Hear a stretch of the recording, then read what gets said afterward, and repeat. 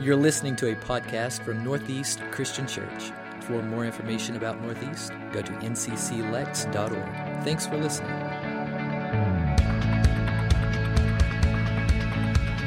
Well, as Micah said, today is the final week of our series where we've been looking at how the boundaries regarding sex in our culture today have gotten so blurred.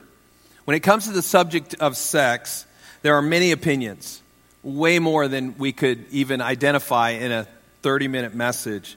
Sex is that one area where we have trouble agreeing on where the guardrails should be.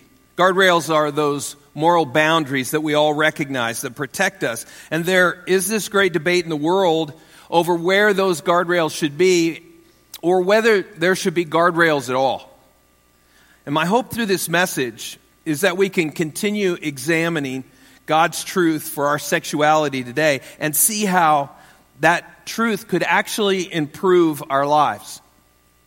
I think of these biblical truths as those guardrails that I was talking about.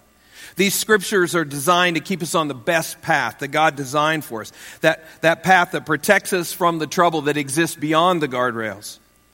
So I want to encourage you, wherever you come from, whatever direction of life you're coming from, I want to encourage you to have an open mind. At least give God a chance to represent the truth that He presents to us in His Bible with regard to this topic of sex.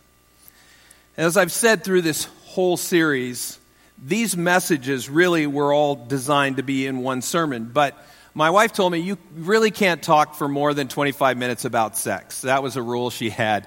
And then no personal illustrations, okay? I told her last night, I'm going to testify tomorrow. And she said, no, you're not.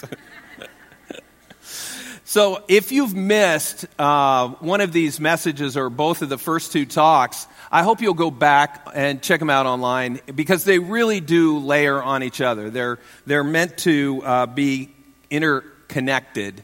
And so you're going to miss out if this is the only part that you hear. I hope you'll do that. How you think about sex has tremendous impact on your identity, how you see God, and how you connect with others. There's been a lot of misinformation that's been disseminated about sexuality over the past several decades. So through this series, I just want us to look at the truth and expose some of these fallacies or these myths that we've been told. Truth can get blurred by lies. If we tell them enough, people will actually begin to think that the lies are actually true. So let's look at these fallacies and why they're not true. And then I want us to look at how God's truth can actually give us a better life. Is that fair? All right. We're going to pick up with fallacy number 4. We covered the first 3 in talks 1 and 2. Fallacy number 4. Everyone needs to experiment sexually before they settle down in a long-term relationship. I put on there, I should get to sow my wild oats. You know what wild oats is? That's kind of a metaphor or a little saying that says, hey, I get to do the things that I know are bad, but I want to do. People talk about sowing their wild oats before they settle down. The truth is, sexual sins have a devastating impact on people's lives. People have these thoughts, though, about sowing their wild oats. They say, everything you said so far in this series, Monty, I agree with. I believe that. And I'm really going to do that in about 3 or 4 years from now. God's forgiving, right? Just reassure me of that. I just can't bear the thought of missing out on all the fun that everybody else is having. And I see it online. I see it in all kinds of media. I see that. People are having great times. I know God will forgive me for whatever I do. So I'm going to go and have my fun. And then when I get closer to settling down and starting a family, then I'll do things God's way. Here's the truth, though. Sexual sins have a uniquely destructive impact on our lives. Unlike any other sin, sexual sin can do serious damage to your life because it's a sin against yourself. When the Apostle Paul wrote to the sexually confused city of Corinth, he explained to them in 1 Corinthians 6:16 through 17, he said, "Do you not know that he who unites himself with a prostitute is one with her in body? For it is said, the two will become one flesh. But whoever is united with the Lord is one with him in spirit." Do you see how sexuality and spirituality are so closely intertwined with one another? Our claims to have a relationship with God means that we are subjecting him to whatever the illicit behavior is that we're engaged in. He is with us during that shameful one-night stand. He's there every time you reconnect and hook up in an affair. He's there when you lock the door and log on to that adult site. Paul gives the answer and the application for this behavior. He says simply, flee from sexual immorality. You can almost hear him pleading with the people. Flee from sexual immorality. All other sins a person commits are outside the body, but whoever sins sexually sins against their own body. Do you not know that your bodies are temples of the Holy Spirit who is in you, whom you have received from God? You are not your own. You are bought at a price. Therefore, honor God with your bodies. Our bodies and what we do with them is a very serious issue with God. He is holy and pure and awesome. He's all-knowing. He's the powerful creator of the universe, and he dwells inside every one of his children.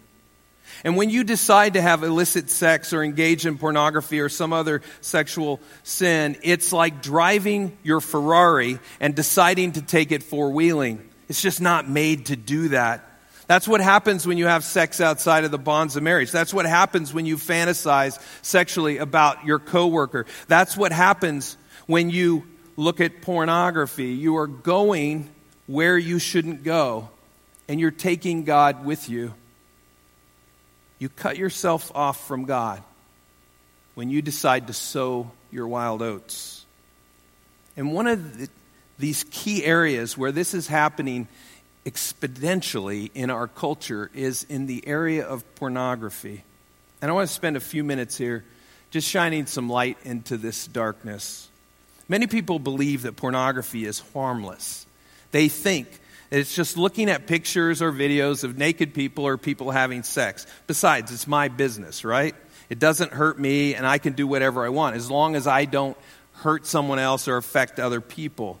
And that's how many of us think about porn. But its influence is significantly worse than we could have ever imagined. The National Center on Sexual Exploitation issued an extensive report titled Pornography and Public Health. It came out in September of last year. Here's just a small sampling of the overwhelming amount of data. Pornography has a significant influence on the human brain. Since 2009, more than 30 major studies have revealed that pornography has negative and detrimental impacts on the human brain. A 2014 study actually found increased pornography use is linked to decreased brain matter. Your brain is actually getting smaller. Pornography also promotes sexual violence.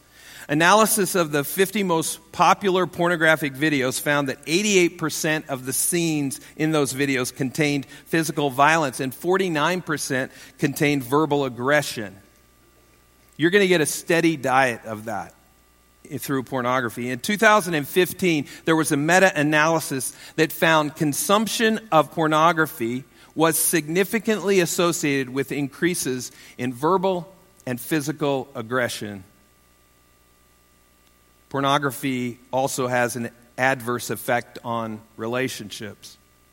A study found people having an extramarital affair were more than 3 times more likely to have used internet pornography. Studies also show that the more porn a man watches, the less he enjoys sex with his partner.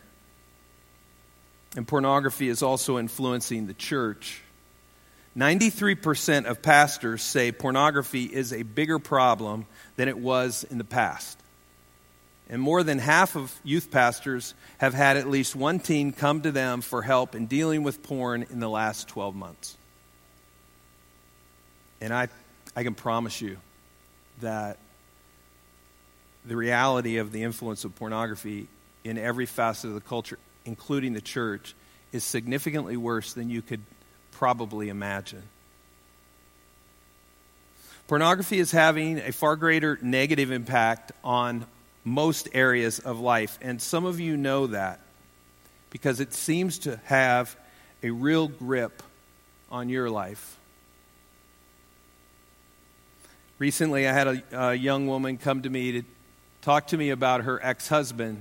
She had never shared this before, but she said that he had been heavily involved in pornography, and one of the things that he insisted on was raping her. Just grieved my heart. Although God is ready to forgive us and listen to us the moment we call on Him, sexual disobedience eventually causes God to close His ears. It cuts off your ability to hear His voice and experience His presence. There is a darkness there that seems to not exist in most areas of life. Listen to what Isaiah 59 says. This is a powerful verse. Surely the arm of the Lord is not too short to save, nor His ear too dull to hear. But your iniquities, that means sins, your iniquities have separated you from your God.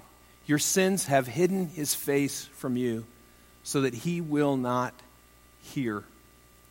God grieves over us. He's jealous for us as His children. In His love, He disciplines us with consequences and sometimes even pain, hoping that we will realize that what we're doing is unacceptable to Him. What's troubling today, though, is that sexual immorality in all of its forms, fornication, adultery, homosexuality, pornography, even simply lusting, have become so much more acceptable by people within the confines of God's church. And the result is we've lost our moral edge in the culture, and we've lost some of our influence to share the gospel. Here's the warning. Sexual sin has its roots in spiritual rebellion and idolatry. We find this in Scripture. You see, there's a part in all of us that says, at some point in our lives, no one is going to tell me what to do. Not even you, God. I have these urges or I have these desires, whatever the context might be. And when one says to God, I'm doing things my way, what they're doing is taking a step and maybe even taking a leap into rebellion. And in the Bible, when you rebel against God, it is serious business to God. The Apostle Paul in Ephesians 5, if you have your Bible and want to flip over there to Ephesians 5, we'll start with verse 3. He says, Ephesians 5, he makes this connection between rebellion and idolatry and the connection that it has with sexual sin. He was writing to Christians in Ephesus, which was another kind of sexually saturated city. They had the temple of Diana there that was complete with prostitutes and all kinds of debauchery. And these people actually engaged in that as part of their worship. These people had come to know Christ in this decadent sexual society. And listen to what Paul says in verse 3. He says, but among you there must not be even a hint of sexual immorality or of any kind of impurity or of greed. I want to talk about that word. Just hit the pause on that verse for a second. That word greed actually doesn't mean greed with regard to money or possessions. He's talking about sexual greed here. Think about that. It means coveting the sins of the flesh. You're greedy for the sins of the flesh. Paul goes on to offer this reason that there shouldn't be any hint of sexual immorality, impurity, or this kind of greed. He says, because these are improper for God's holy people. That isn't who we are, he says. We're better than that. Not that we're better because of our performance, but we can be more like God because we're His people and we were meant to be holy. And then Paul shifts from their behavior to focusing on their speech, which is a big part of this whole immorality issue as well. He says, nor should there be obscenity, foolish talk, or coarse jesting, which are out of place, but rather thanksgiving. That's how we should be. We should be thankful in our speech. For of this you can be sure, no immoral, impure, or greedy person, such a person is an idolater, he says, has any inheritance in the kingdom of Christ and of God. Let no one deceive you with empty words, for because of such things, God's wrath comes on those who are disobedient. Therefore, do not be partners with them.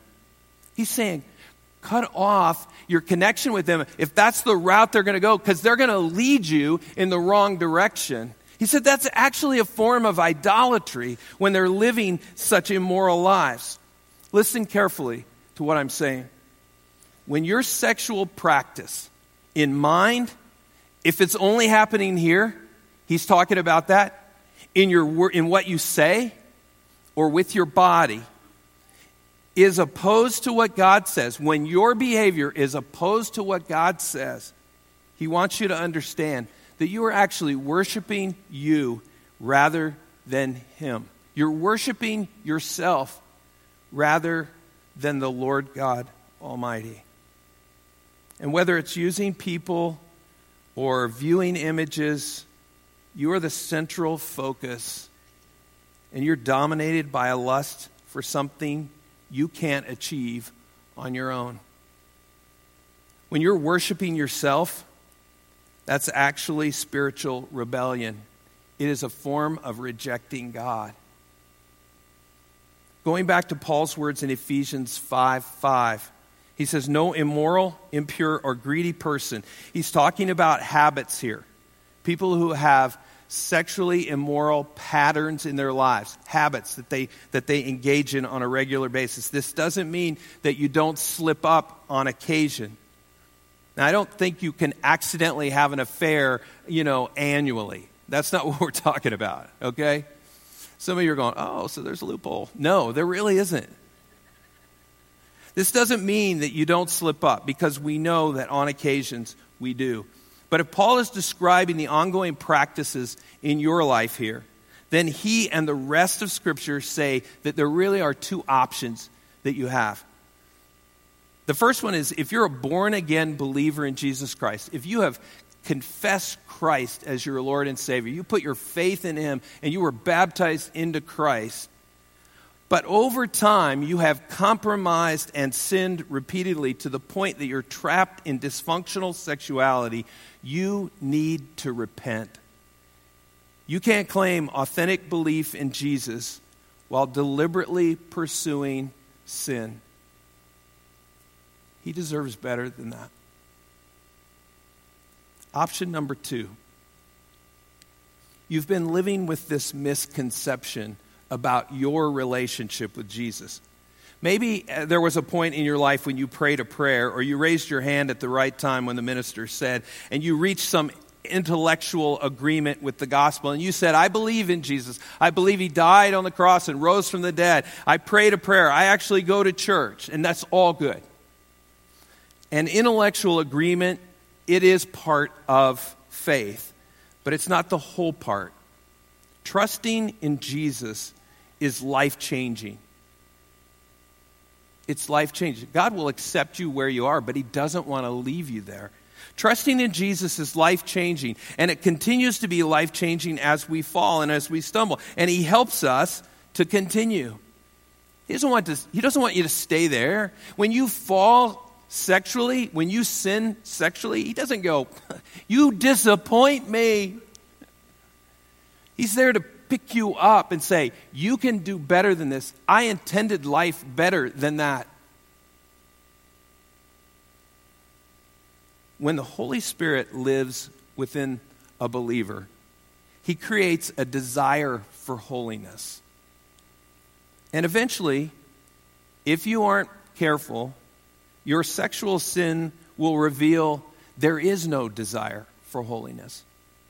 That's why Paul writes in 2 Corinthians, examine yourselves to see whether you're in the faith. That's why Jesus said in Matthew 12, a tree is recognized by its fruit. If the fruit of your life is habitual sexual immorality, then you need to be honest with yourself and ask the question, does the Holy Spirit still live in me?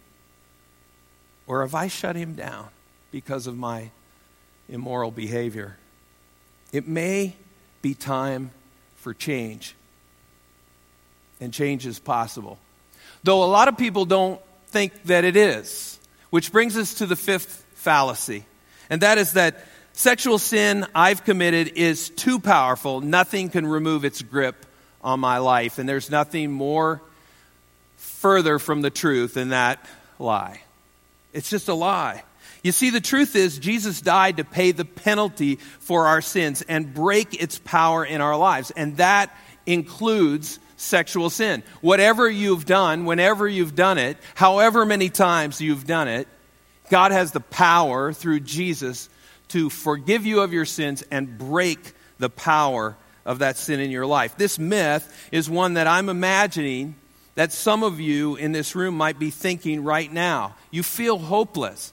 This series has just messed you up. You haven't enjoyed it at all. Truthfully, I can see this. It's not been fun for most of us, to be honest. You're not even sure that you want to give up your sexual sin. Though you now realize God is offering you truth that you may not have ever considered before. He can change your life. He can set you free from the sin. Chip Ingram, one of my favorite authors, tells a story about playing basketball. Chip's a great basketball player. And over the years, several years ago, he had a conversation after a summer game with a guy from University of Southern California. He said this guy was a great athlete, and he was great looking. You know, he was one of those surfer types who has California written all over him. Kind of like me, you know. After the game one night, Chip knew this guy was a Christian. And he said to him, hey, tell me, how'd you come to Christ? How'd you become a Christian? And the guy started to tell his story, and then he stopped and got very emotional. I had to kind of gather his words. And then he stood there looking like some guy who should be on some poster in some teenage girl's bedroom. And yet his voice came out with this broken humility, just full of grief. He said, there was a time a few years ago when I didn't have sex every day. I had sex multiple times a day with as many women as possible in high school and throughout college. Women were available to me, he said. I helped myself. I actually got so numb to what I was doing that I sometimes had sex and I didn't feel anything. And at that point, the young man said, I got deathly afraid because I realized the only thing that could give me the sexual buzz that I wanted would be to begin exploring perversion, and that step scared me to death. He said, I remember crying out to God and saying, I'm a prisoner. Will someone please help me, even though I didn't think there was any help for me. He said, but shortly after that calling out to God, through a friend, God brought Jesus into my life, and it changed that young man's life for all eternity. It set him free. You may think there's no hope for you either. You say, I'm too far gone, Monty. I get it. I hear what you're saying, but you have no idea where I've been or what I've done. Or maybe you think, I'm not worth saving. The things I've done, they're terrible. I recognize it. I've gone into the perversion. I've gone way past the numbness. I'm so ashamed of who I am and what I've become. I don't deserve to be forgiven. That's my punishment. Maybe you feel that way. Shame is so common among people who sin sexually. Shame can be so strong that a person will never admit to any other person his or her sin, and they'll just continue to suffer all alone because of that shame. Dana Carvey created a character on SNL known as the Church Lady. Some of you will recognize her. Isn't that special? Her name is Enid Strict. She's the uptight, pious host of her own talk show, Church Chat. And she interviews her celebrity guests so she can call them out on their various sins, culminating with her judgmental condemnation. And the parody is so deep and so extreme that it's almost comical. Except it's really not. I wonder if people sometimes see their lives through the eyes of the church lady. They hear her voice in their head. She points out how shameful your actions are. And she reminds you of the condemnation that's coming because of what you've done. And nobody can forgive you. You're destined for hell. Shame can be crippling, so ashamed of our actions that we're often paralyzed by embarrassment of someone finding out our secret. The kingdom of God is grace-based, and it's open to everyone. There was something wrong with us, but God, through His grace, made us new creatures through Christ. Now we can live a righteous life as children of God. We are what we are because of the grace of God. What you're saying about your sins may be true. They may be terrible.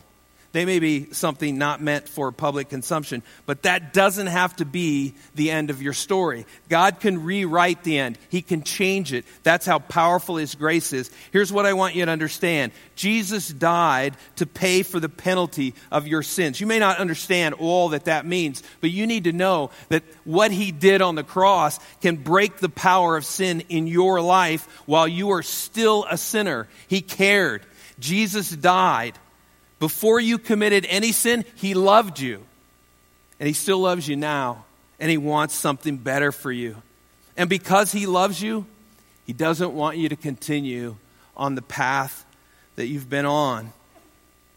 To receive that love and be cleansed and forgiven, and to begin to experience the kind of sexuality that God wants for you, you have to make a change.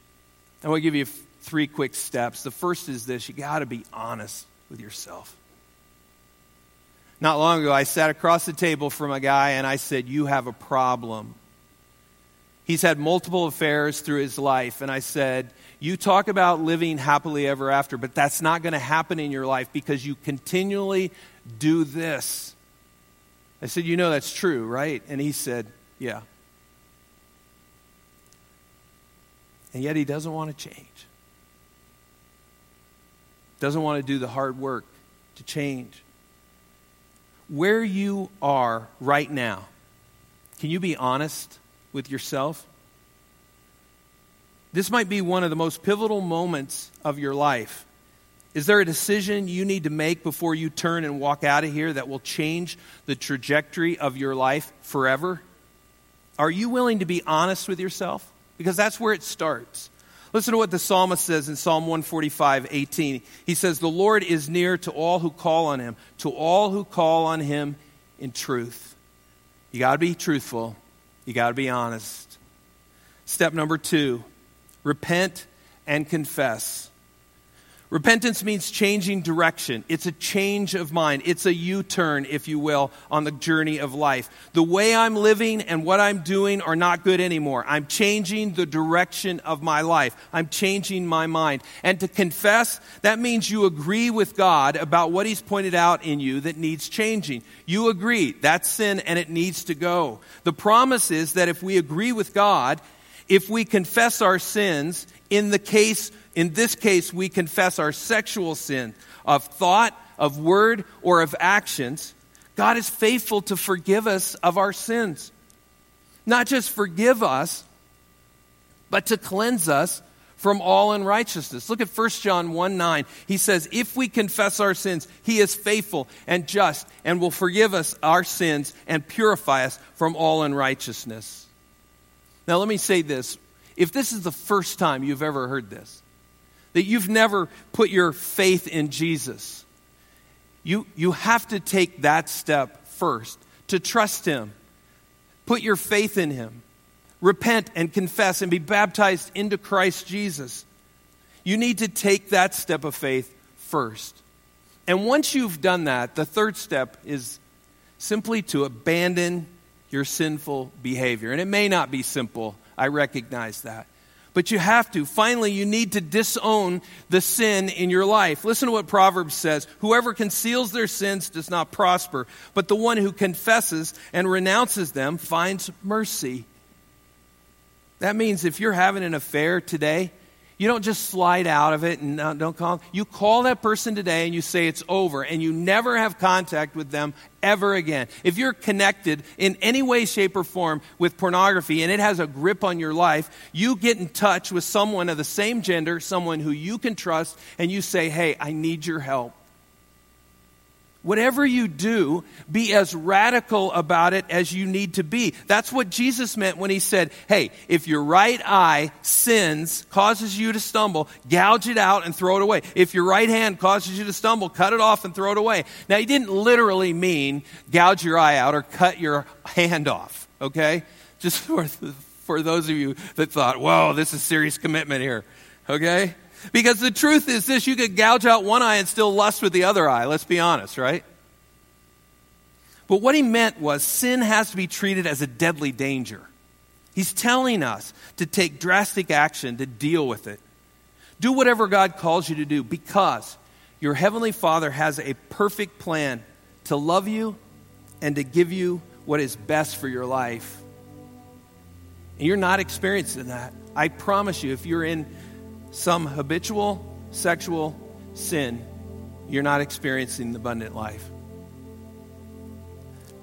This has been a tough series, not because of the topic, though that makes sense, right? It's kind of touchy, and a lot of people feel uncomfortable, and some people disagree vigorously, and that's okay.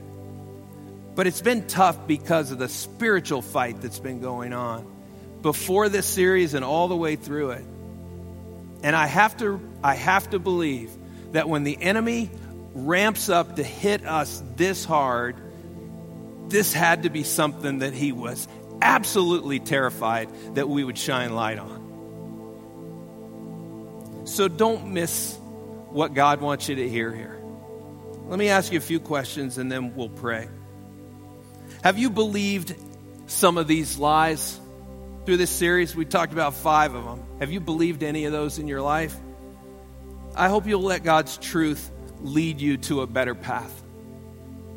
I hope you'll acknowledge those guardrails that he set up and try to stay inside of them, because it's a safer way. It's a healthier way. It is a better way. That's the path of abundant life.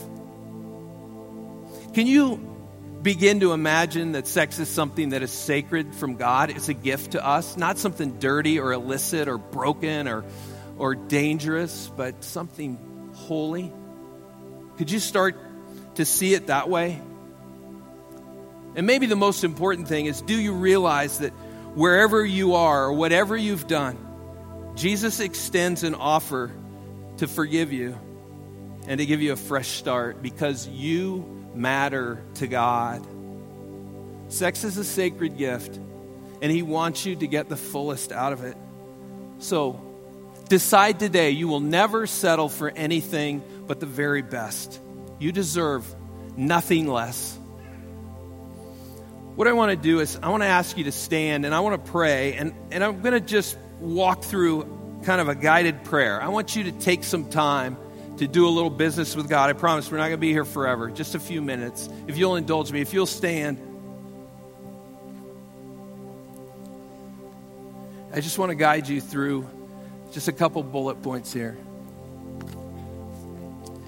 God, I thank you for your mercy, for your grace, the path of forgiveness that is ahead for some in this room. I'm grateful, God, that you didn't just wipe us out because of our sin. But Lord, I recognize we have to admit that we've sinned sexually. If that's the case in our lives, I pray today that the folks in this room who have to do this business with you right now will recognize what you're pointing out in their life. Maybe it's pornography, or maybe it's lust, and maybe they're fantasizing sexually about someone else, or Maybe they're going to strip clubs or having sex with their boyfriend or girlfriend and they're not married. Or maybe they're involved in an affair, even right now. I want to encourage you just to call out to God and just admit to Him, confess to Him your sin, and ask Him for His forgiveness. Will you do that right now, just quietly?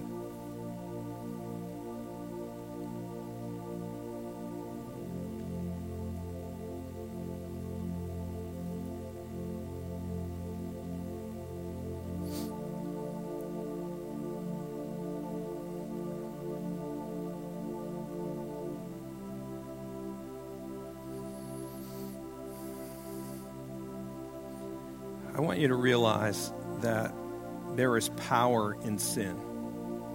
It has the ability to drive a wedge in your relationship with God if it becomes habitual.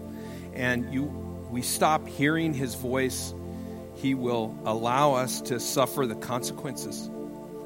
So before you get any further away, drifting from Him, I want you just to declare before Him that you're repenting. You're making a U-turn away from sin. You're turning back to Him. Will you just take a moment to declare that you are repenting of that sin before the Lord?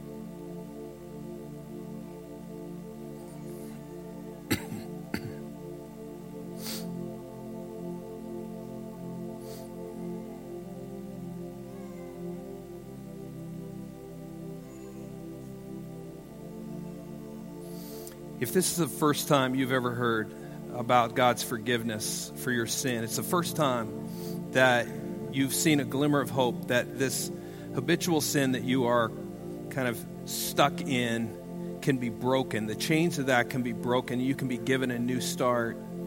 You need to put your faith in Jesus. You need to be baptized into Him. And I would tell you, you should do that today, sooner rather than later. I want to encourage you to ask God for courage this morning to take that step. And if you're a believer in Christ, I want to encourage you to pray for someone who you know struggles in this area of sexual sin, or someone who needs Jesus in their life. Let's take a moment and pray for this.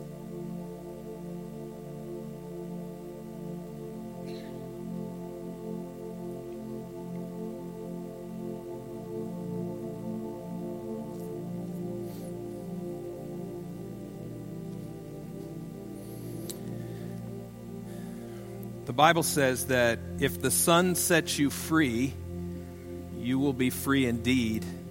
If Jesus washes your sins away, your sins are washed away.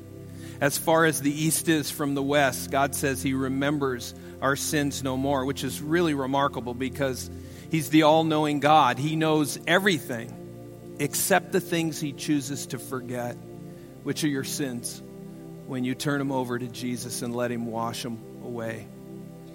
God, thank you today for dying for us and washing our sins away. I am so grateful, God, for that in my life. And I pray every person here would have that same assurance that their sins are washed away because they've put their life in the hands of Jesus.